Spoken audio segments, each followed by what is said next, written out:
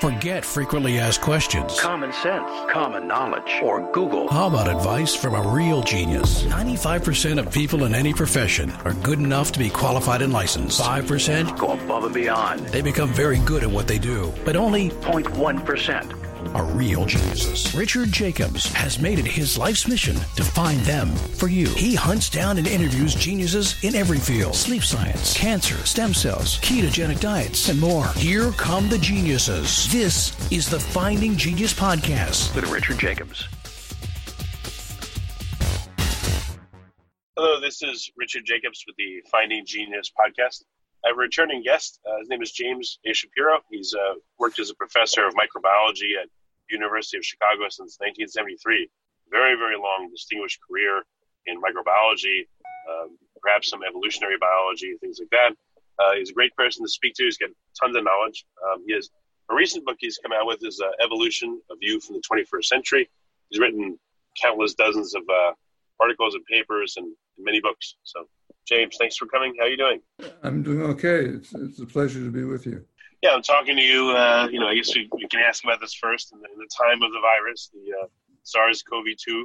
So, unfortunately, everyone's talking about it. But I would guess you have some unique insights as to not only this virus, but viruses and how they interact with the evolution of all things. So, I guess you've written an article about it recently. What's your take on the current situation? And let's talk about viruses in general. Well, first about COVID, a friend of mine found an article which claimed that COVID was genetically engineered by human beings. And we got some young people to do the sequence analysis and check that out. And it turns out not to be true. The same things that this person felt were genetically engineered were found in related coronaviruses found in bats and other animals. So that rules out human genetic engineering of the virus. That's one of those things that's been going around, but it turns out to be incorrect. And we looked at it very carefully. Well, a quick question about that. So does that mean you didn't see any novel sequences in SARS-CoV-2? How would you know if it was engineered by humans, even if such a thing could be done? Well, this person was picking up some homologies to HIV and other immunodeficiency viruses, but they're found in SARS virus isolated from bats. So nobody engineered that. Right, okay. And those just happen to be those kinds of sequence similarities which come up either by chance or probably in this case because the proteins that are being encoded do similar functions in the two viruses. Would it be an amazing feat if people could engineer a virus, one that had directed properties? Is that, you think that's technically feasible, or is that a way off? No, it's clearly technically feasible.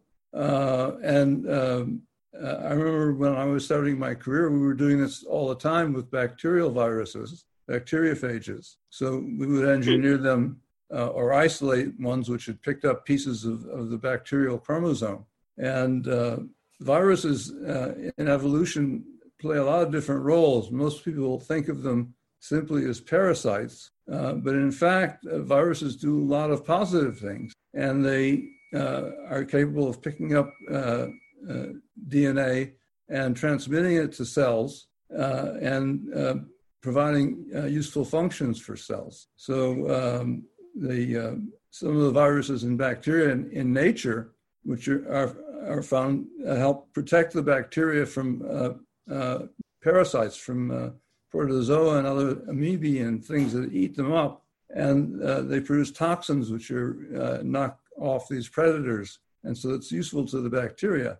Unfortunately, when the bacteria tend to get into the human environment, in our water supply or something like that, they can cause disease. And the same toxins the bacteria use to protect themselves often contribute to human disease. So this is a property called lysogenic conversion, where a bacterium picks up a virus, incorporates it into its genome, and acquires new properties as a result of that.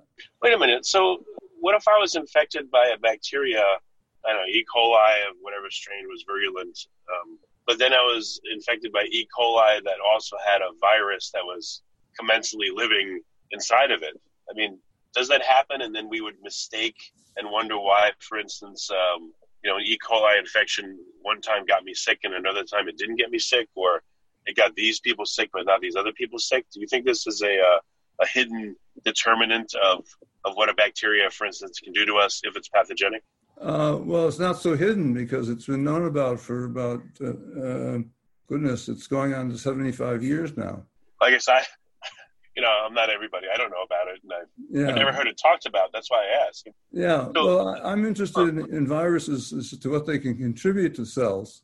Right, and that's better, I think about viruses as kind of the R&D sector of the evolution process. It turns out that viruses have a lot of sequences which have never been seen anywhere else in nature.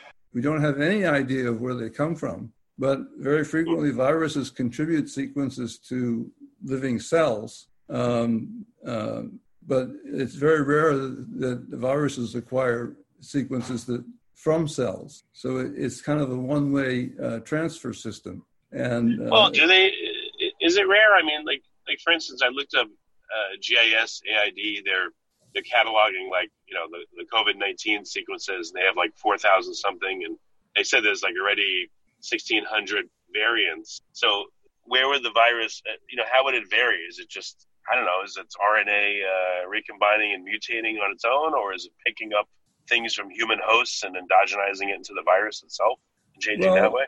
Yeah, the coronaviruses are RNA viruses. And as far as I know, they don't exist in DNA form. So they don't become part of our genomes. There are other viruses like the retroviruses, which are actually copied into DNA and are a very important part of our genome. And some people would like to think that all they do is cause trouble. But it turns out that in evolution of vertebrates and evolution of mammals in particular, retroviruses have been extremely important. They allow us to have an immune system. They make it possible for pregnancy. They contribute to the development of the placenta. And I've heard that, yeah. So their viruses are playing a very positive role.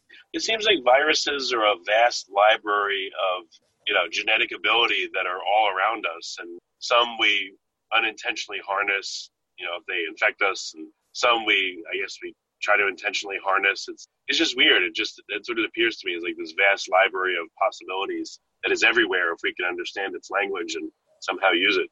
Right. That's why I call it the R&D sector. It's where a lot of new things come in, and some of them prove to be very useful and very important, and others don't. Do you think that viruses are alive, or at least contingently alive, once they enter into a cell?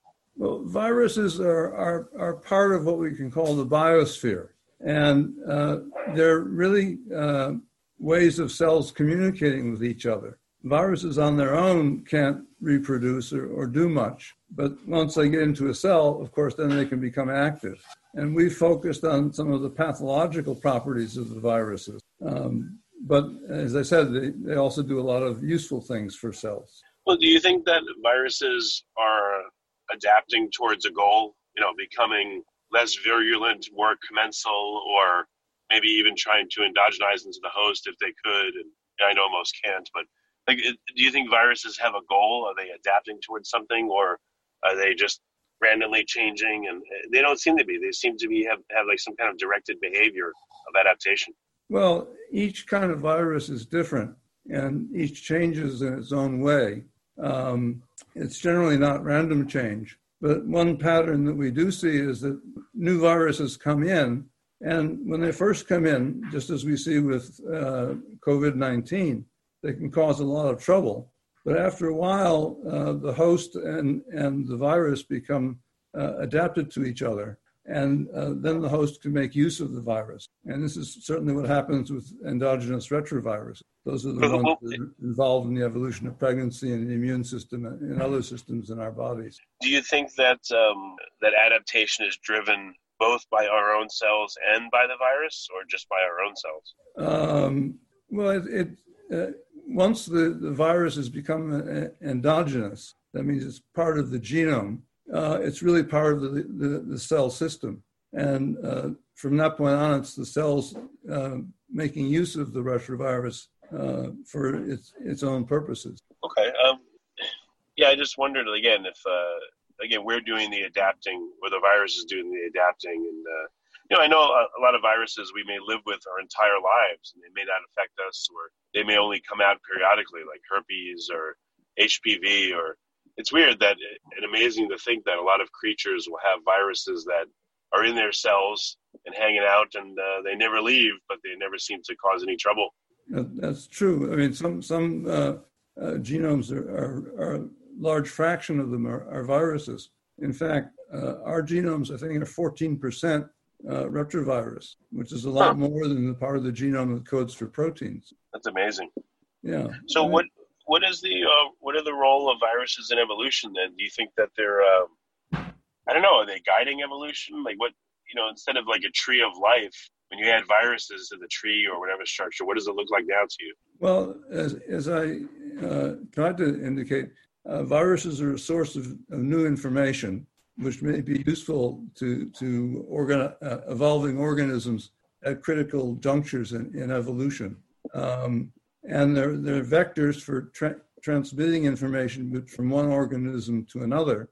And then when they become part of the genome, they provide extra potential for change in the genome. And I think the key thing to recognize is that all organisms have to evolve to survive.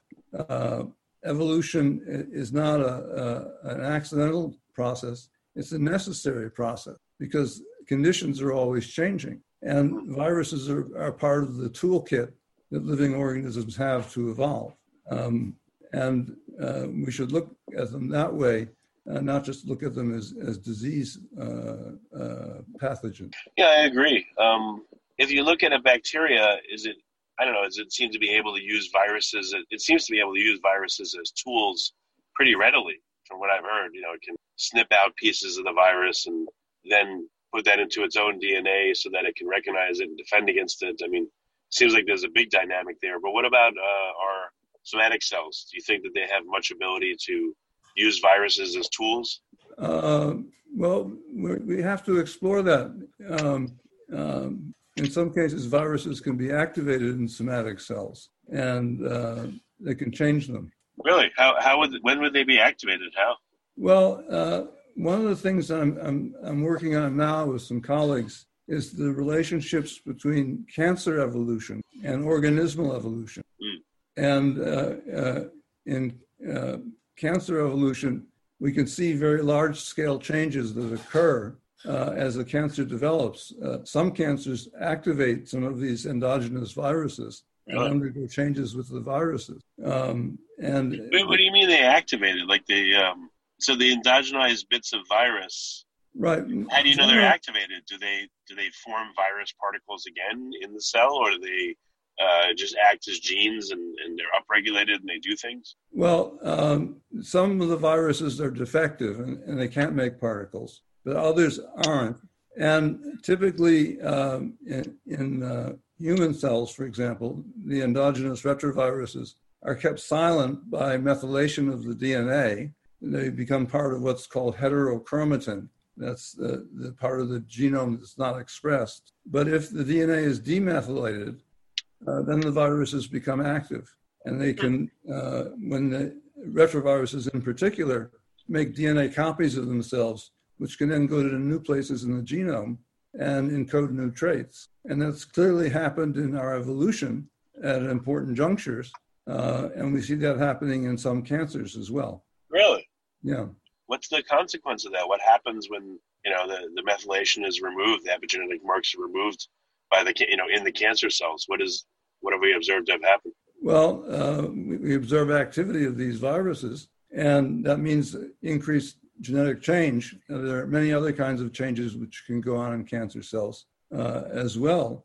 And cancer is an evolution disease. It's cells evolving to grow in a way that they're not supposed to grow, and it's actually injurious to the host. And activating the retroviruses is part of that. So it could, I guess to put it bluntly, if you have certain kind of cancer, could that cause a viral infection, but it's really coming from your own, coming from previously endogenized viruses. Could that, again, virally infect you, but it's all coming from your own cells? That's a possibility, but it's actually the internal activity of the viruses, which is what we understand the best. So what kinds of things have been observed when these endogenized virus genes are activated? When you treat cancers with demethylating agents, you actually activate these retroviruses. Wow. And that can contribute to the formation of cancer cells, which are actually more virulent. But I don't know the precise details of that. What I do know, and what I think is interesting, is that we often find major changes in structure of the genome in cancer. It's what we call macroevolution, which is very different from the kind of microevolution that most people think about. And this is also what happens when new species or new kinds of organisms are evolve, that there's a restructuring of the genome and all kinds of changes occur.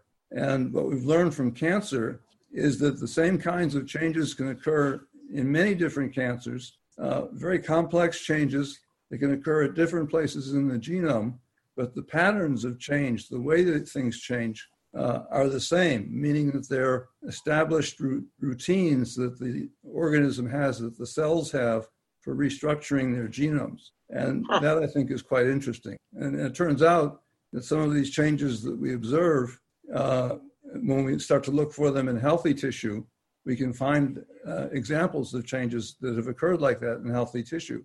Because it's not that the cancer cells are doing anything new, they're just using a potential which is there within the organism to restructure its genome, and doing it because they're under some pressure to evolve. For example, there's a process called chromothripsis, which means chromosome shattering. And what you find is that only a single chromosome in the genome can be broken up into pieces, and the pieces can be rearranged and put back together as a chromosome. Sometimes with duplication, sometimes with deletion, missing things. And this is very important, and this is characteristic of about, I think it's a quarter to a third of all cancers. And this can happen on different chromosomes. It can even happen in parts of a chromosome. And the sequences affected, or the chromosomes affected, can be different in each case. But this pattern is quite clear, and it's clearly the same process that's at work. So that our understanding of how cells restructure their genomes has been expanded to include these more complex rearrangements. And then if we ask what happens in historical evolutionary history, we find that chromosome changes and restructurings are an important part of that too. And that's what has been called macroevolution. Wow. It's very different from the small minor changes that make up microevolution. I was thinking if the removal of methylation can cause, this restructuring, what happens when sperm and egg meet and they form a zygote? I had heard that most epigenetic marks are removed. I wonder if there's any viral activity or activation at that point, and if that actually helps to let the zygote differentiate and grow. Well, I'm not an embryologist. But the one thing I do know is that cells of the body make little vesicles. And all organisms do this. They're all over the place, these little sacs of membrane which contain protein or RNA or DNA. And in the mouse, at least, and I'm sure this applies to human beings as well, some of the tissue in the male parent, the somatic tissue, has to produce these vesicles with certain RNAs in them and put them into the sperm for the sperm to fertilize an egg and lead to normal development. And what that says to me is that these RNAs are a kind of what we call epigenetic information, and they're influencing the way that the genome is programmed, if you will, to develop. And if they're not there, then development doesn't go in the proper sequence. Yeah, extracellular vesicles, I know, are given off by all cells, and they're big time in cell-to-cell communication. And they're actually reminiscent of viruses. It's like RNA or other stuff in a little envelope that enters into other cells. And changes them genetically, at least epigenetically. So it Right. sounds very much like a virus. It's weird. It's like our cells have a virus type tool to affect other cells. Well, yes, and it certainly negates the idea that somehow the germline is pristine and immune from the rest of the body, Well, yeah. because the vesicles can do this. And I wrote about these vesicles and also about the viruses in a paper that I called No Genome is an Island. And I think one of the things we need to understand is how cells interact with each other and with outside sources like viruses in the course of evolution. And this is all over the biosphere, these sources of transfer and communication and variability. And I think the idea that an organism is fixed and has to stay that way is just not the right way to look at things. I think we have to look at life as a process of continual change. Just as you were saying, fertilize an egg, then you have to change the developmental pattern. And I was just in my discussions with a colleague who wrote a very interesting book, a woman named Azura Raza, wrote a book called The First Cell. I don't know if you've heard of it. Yeah, I'm going to be speaking to her in a few weeks. I know she collected thousands of tissue samples. Very interesting woman, and her book is very good. It's called The First Cell. Yeah. And she sent out an email to some of her colleagues about an article where they find that the methylation patterns, the way the DNA is methylated in cancer cells, is different from those of ordinary cells, but it's more different from stem cells than it is from ordinary cells. And that's counter to the idea that somehow cancer is an atavistic kind of process where the cell goes back to the stem cell type and multiplies in an uncontrolled fashion. And what it tells us is that cancer cells are evolved and are even more programmed, if you will, than the normal somatic cells of the body. What's if you look at cancer as an independent life form now that has its own goals and homeostatic drive and everything, with it inside of you, unfortunately, why is its goals seem to be destruction? Why isn't it commensalism or mutualism? Why does it not seem to be something that can persist in us forever? So I think in cancer, what's happened is that a process has been under conditions where it normally wouldn't be activated, and it goes awry. It's out of control, and that's why it's so destructive. Okay. But the capabilities which are exemplified by the cancer cells to change themselves are capabilities which are used normally in evolution to change the organism when its environment changes dramatically. So is cancer like a teenage superhero? He can't control his powers, but he has all these special powers and he destroys things in the meantime? Well, that's one analogy you could use, I suppose. I know it's a weird one, but how do you think cancer first arises? I mean, the classical theory supposedly is, magically, randomly, one cell mutates and off it goes from there. But I don't know. What are your thoughts? Well, I don't know the answer to that question. It's not a random process, because we know there are certain kinds of cancers which have a hereditary basis and are more likely in some people than others. So that's not random. We know that if you come in contact with certain things, you're more likely to develop cancer than if you're not. Like if you smoke, for example, you're more likely to develop lung cancer. So that's not random. So there are things which act on the cells of the body and induce them to undergo genetic change. And that's how cancer initiates. I don't think we've been able to look at the very early stages of cancer. One of the problems is that we've taken some laboratory models, and you can talk to Dr. Raza about this in more detail, of the earliest stages of cancer that we do in the laboratory. But cells in the laboratory are not like cells in the body. And so we can't take what we can do in the laboratory and use that as a model for what's occurring in the body. And one of the points of focusing on the relationships between organismal evolution and evolution of cancer cells is to see what kind of parallels can be drawn, and if it can help us get to a better understanding of the origins of cancer, and also to be able to detect cancer at earlier stages. Yeah, it seems, this is my speculation, of course, but cancer is a forced maladaptation, when a group of cells is under persistent stress. They're continually adapting, but I guess their hand is forced in a way to adapt, and it's a maladaptation. From there's perhaps no turning back. Yeah, well, there are all kinds of stresses that go on in the body, and we know in all organisms and all kinds of cells that stresses trigger some of these functions that the cells have to change their heredity, and that's obviously happening at the origin of cancers. And the more we can spare ourselves of triggering those events, the better off we are. So if on lung cancer, don't smoke. And that's turned out to be very effective in bringing down lung cancer. Other cancers, you don't want to be exposed to certain chemicals. And we can deal with that. Also, it's not clear that cancer is a single disease. By that, I mean that there are different kinds of cancers, and they may have different origins and different triggers. Well, I've heard that some cancers are caused by viruses like HPV.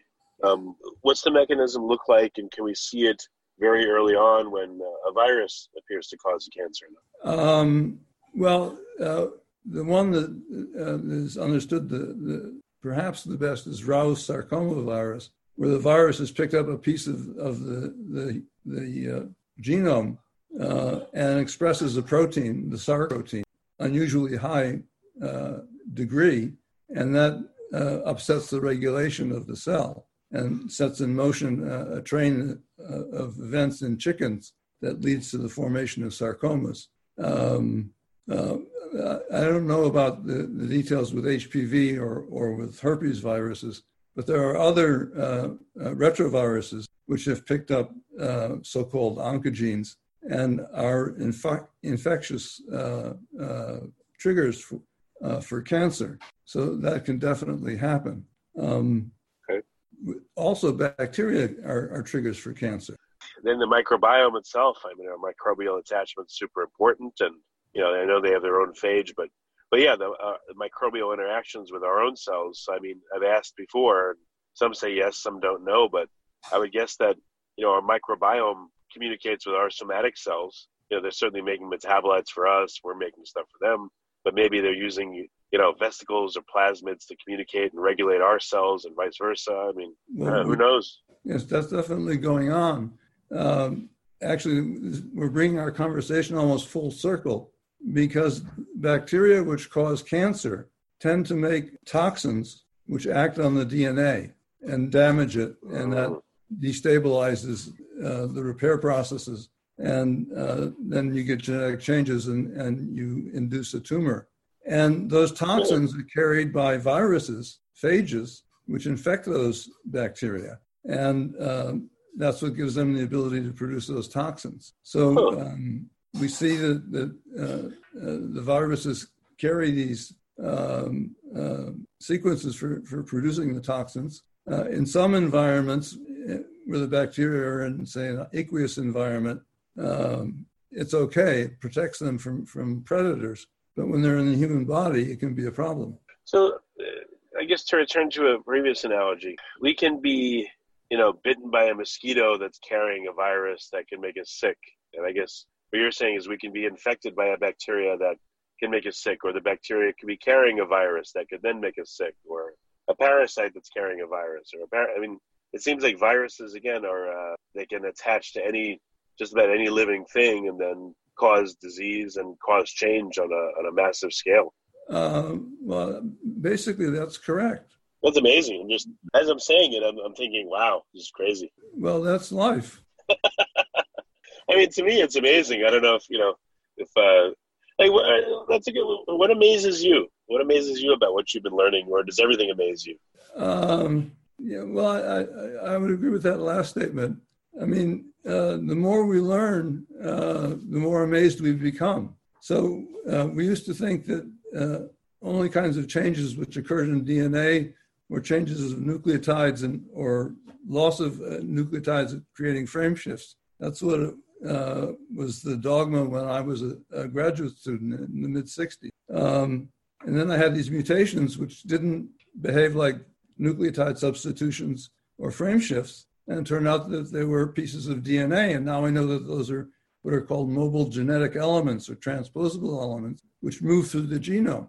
And initially you might think, well, these are just, people would call them junk DNA and say that they were just harmful and were parasites. But now we know that this DNA is what allows evolutionary change to happen. And more than half of our genome is composed of this kind of DNA, this mobile DNA. And we're learning about how it's used at higher level regulation of how the genome functions. And what we're trying to understand with cancer and with organisms as well is how do they change? How do they use these mobile genetic elements and mobile DNA? And how do they create genomes which have different properties and generate organisms or cell cultures which can do different things? So if I was to longitudinally sequence a whole bunch of people when they were little, then as they're middle-aged, and then older, would we see that their genes have changed? Their underlying DNA has rearranged and changed substantially? I think so. I think there are actually some studies like that where they take different tissues and sequence them, and they find that there are DNA differences between the different tissues. Wow. Huh. I think what they looked at initially, at least, was what are called copy number variation. And what's that? Or CNVs. Oh, what does that mean? That means that the copy of a sequence, a particular sequence, a particular region of the genome changes. So you get duplications or triplications, or you get circular DNA, which can replicate independently. And we see these things happening in cancer, but we're finding out more and more that they're happening in normal tissue. Weird. And some of them may be part of the developmental program, if you will, of those tissues. I don't know how far advanced the analysis has gone. And I probably shouldn't say too much more because I'm not an expert in this area.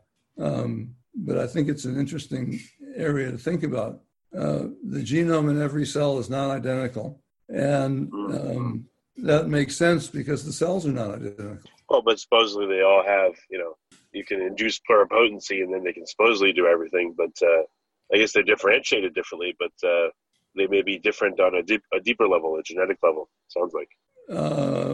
Yes. I mean, they have the basic, what a friend of mine who's a cancer oncologist, cancer cytogeneticist calls the parts list. They have the parts list, that 1.5% or less of our genome that encodes the proteins, so they can make different kinds of cells, and they can undergo those changes.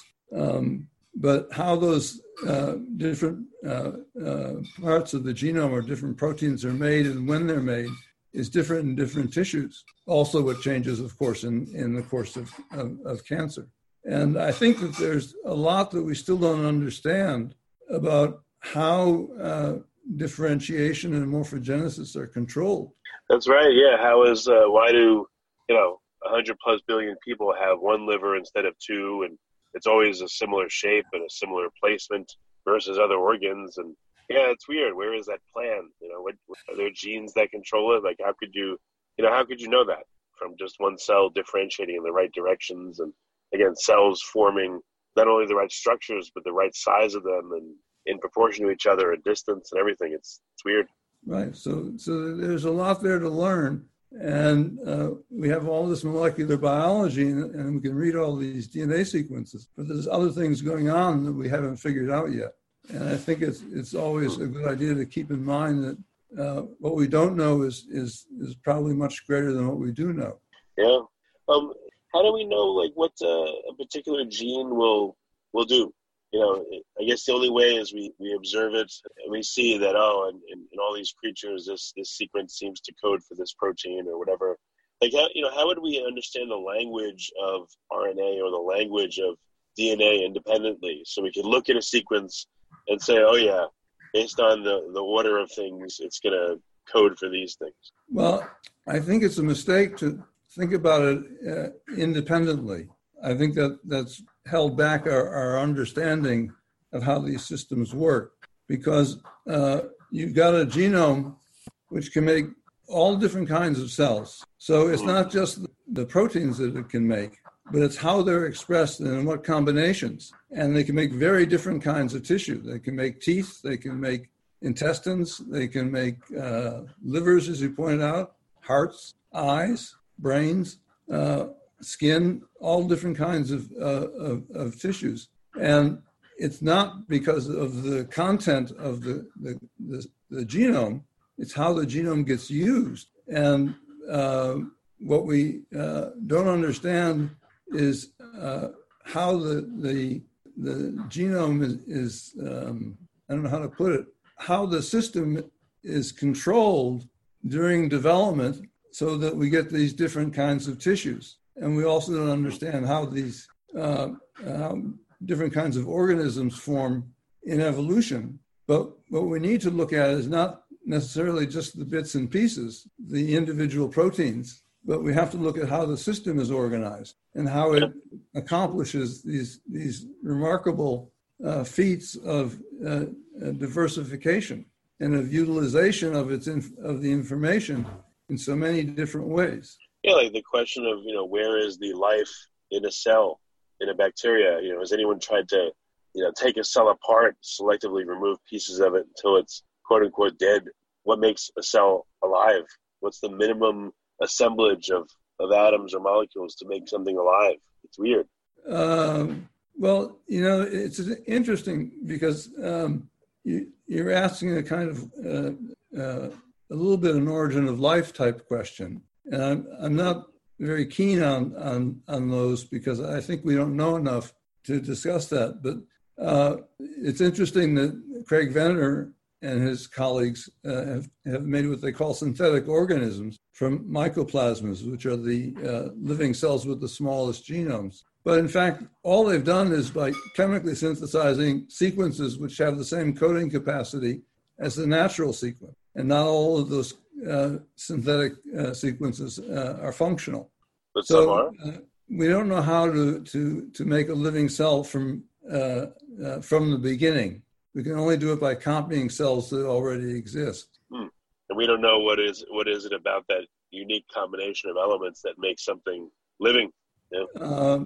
I think that's correct. And it seems to be more than just the DNA sequence. You need the cell, you need the membrane, you need the metabolism, and you need the other features of the cell, which perhaps we don't understand yet. Yeah. What do you sense that science is close to figuring out, perhaps in the next few years? Any major things that you're really looking to see when we can make a breakthrough on? I think we're going to understand evolution in a different way. Certainly that's what I've been interested in. And also I think we're going to understand how cells operate in a different way. I was invited to contribute to a special issue of a journal on the subject of cognition.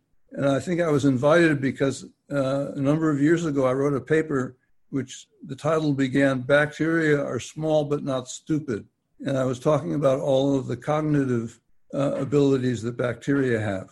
And I'm writing a paper now called "All Living Cells Are Cognitive," and trying to point out all the ways that cells pick up information from their environment, from other cells, about what goes on inside of them, so that they can repair themselves when things go wrong or there's damage inside of them.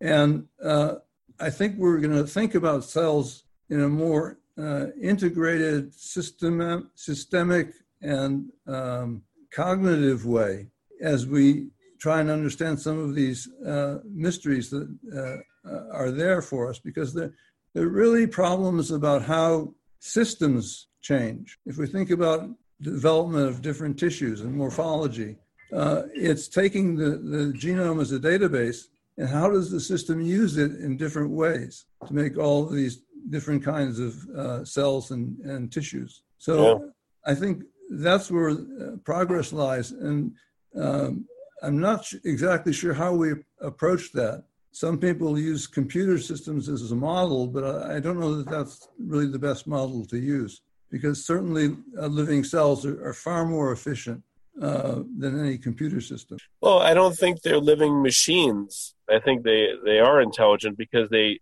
information they work with is ambiguous. There's nothing 100% specific, and they take contingent action, depending on what the information is that they're evaluating. And that's not a machine. That's intelligence that does that, Well, where is the intelligence that's doing that? I don't know, but it's there. Right. Well, that may be something that we've got to figure out. Yeah. I don't know how close or how distant we are from that. Well, I think the sad thing is that, people aren't even allowed to challenge the assumptions, let's say, of neo-Darwinism. If you think about a problem and you assume different things instead of, random mutation and natural selection, it opens your mind up to a whole different way of thinking. But very few people are willing to even do that. It's like they're afraid that they'll be ridiculed, and why not? Maybe that's where progress will come from, is by saying, all right, well, maybe these base assumptions are wrong. Let's assume this other way and see what happens. What if we assume a cell is cognitive in its own way? How does that change how we evaluate what it does and how it does it? Well, that's exactly the point I'm trying to make. Yes, I agree with you. Yeah. And I think we need to change assumptions, especially when we have evidence to the contrary, that the basic assumptions are faulty. For example, the basic assumptions about random mutations in evolution, where we know that there are dedicated systems in cells for changing the DNA. So the basic assumption there is mistaken. And we have to understand that that's part of life. And in the problem of cancer, of course, is understanding how that triggering those systems can go awry and lead to cancer and death.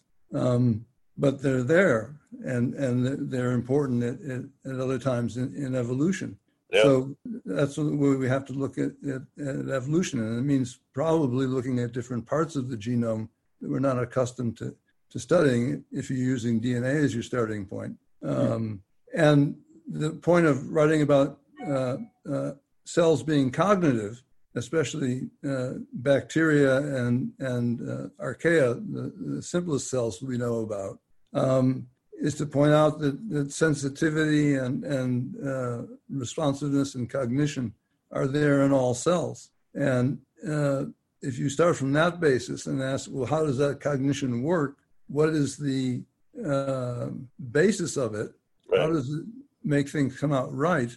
I think you perhaps will get different answers than if you say, well, if I understand all of the atoms in this structure of this protein, I'll know everything about it. That's right. Yeah, I think that's neo-Darwinism or Darwinism was a great construct to help us understand things, but I think now it's become it's crippled science and thought, and I think it's become a poison that's excluded a lot of other thought. But that's just that's my opinion. So right. Well, one of the reasons I got interested in cancer was that this colleague I was mentioning earlier, who was a cancer cytogeneticist, wrote a book called Genome Chaos, and he sent it to me. And it's a very interesting book, and it's a lot of the book is about how the idea that all that was important about genomes are the genes, rather than the structure of the genome and the organization of the genome, that this was misleading us. And so we're doing all of this sequencing, and we're probably sequencing the wrong parts of the genome, and we're not understanding what it is about the genome that is giving cancer cells their capacities. Yeah, I don't know. Well, James, this has been a great call. We're out of time, but how can people find out more about your work, which is ongoing, and your papers, and how can they get their first exposure to you and learn more? Well, they can follow my website, shapiro.bsd.uchicago.edu, and if you put that in, it will pull up my webpage, and there's a lot of information there. You can try and get a copy of my 2011 book on evolution. It's out of print now, but you can buy or even rent paperback copies of it. And I'm hoping to publish a second edition at some point with some of the more recent information in it, basically to show that the ideas about cells engineering their genomes and using the genomes as read-write memory systems have been supported by lots of new information that's come out. And that's where people can look. And also I had a blog on the Huffington Post for a while, and you can still access those if you go to James Shapiro or James A. Shapiro at Huffington Post. Very good. Well, James, thanks again for coming back. It's always good to talk to you, and I appreciate it.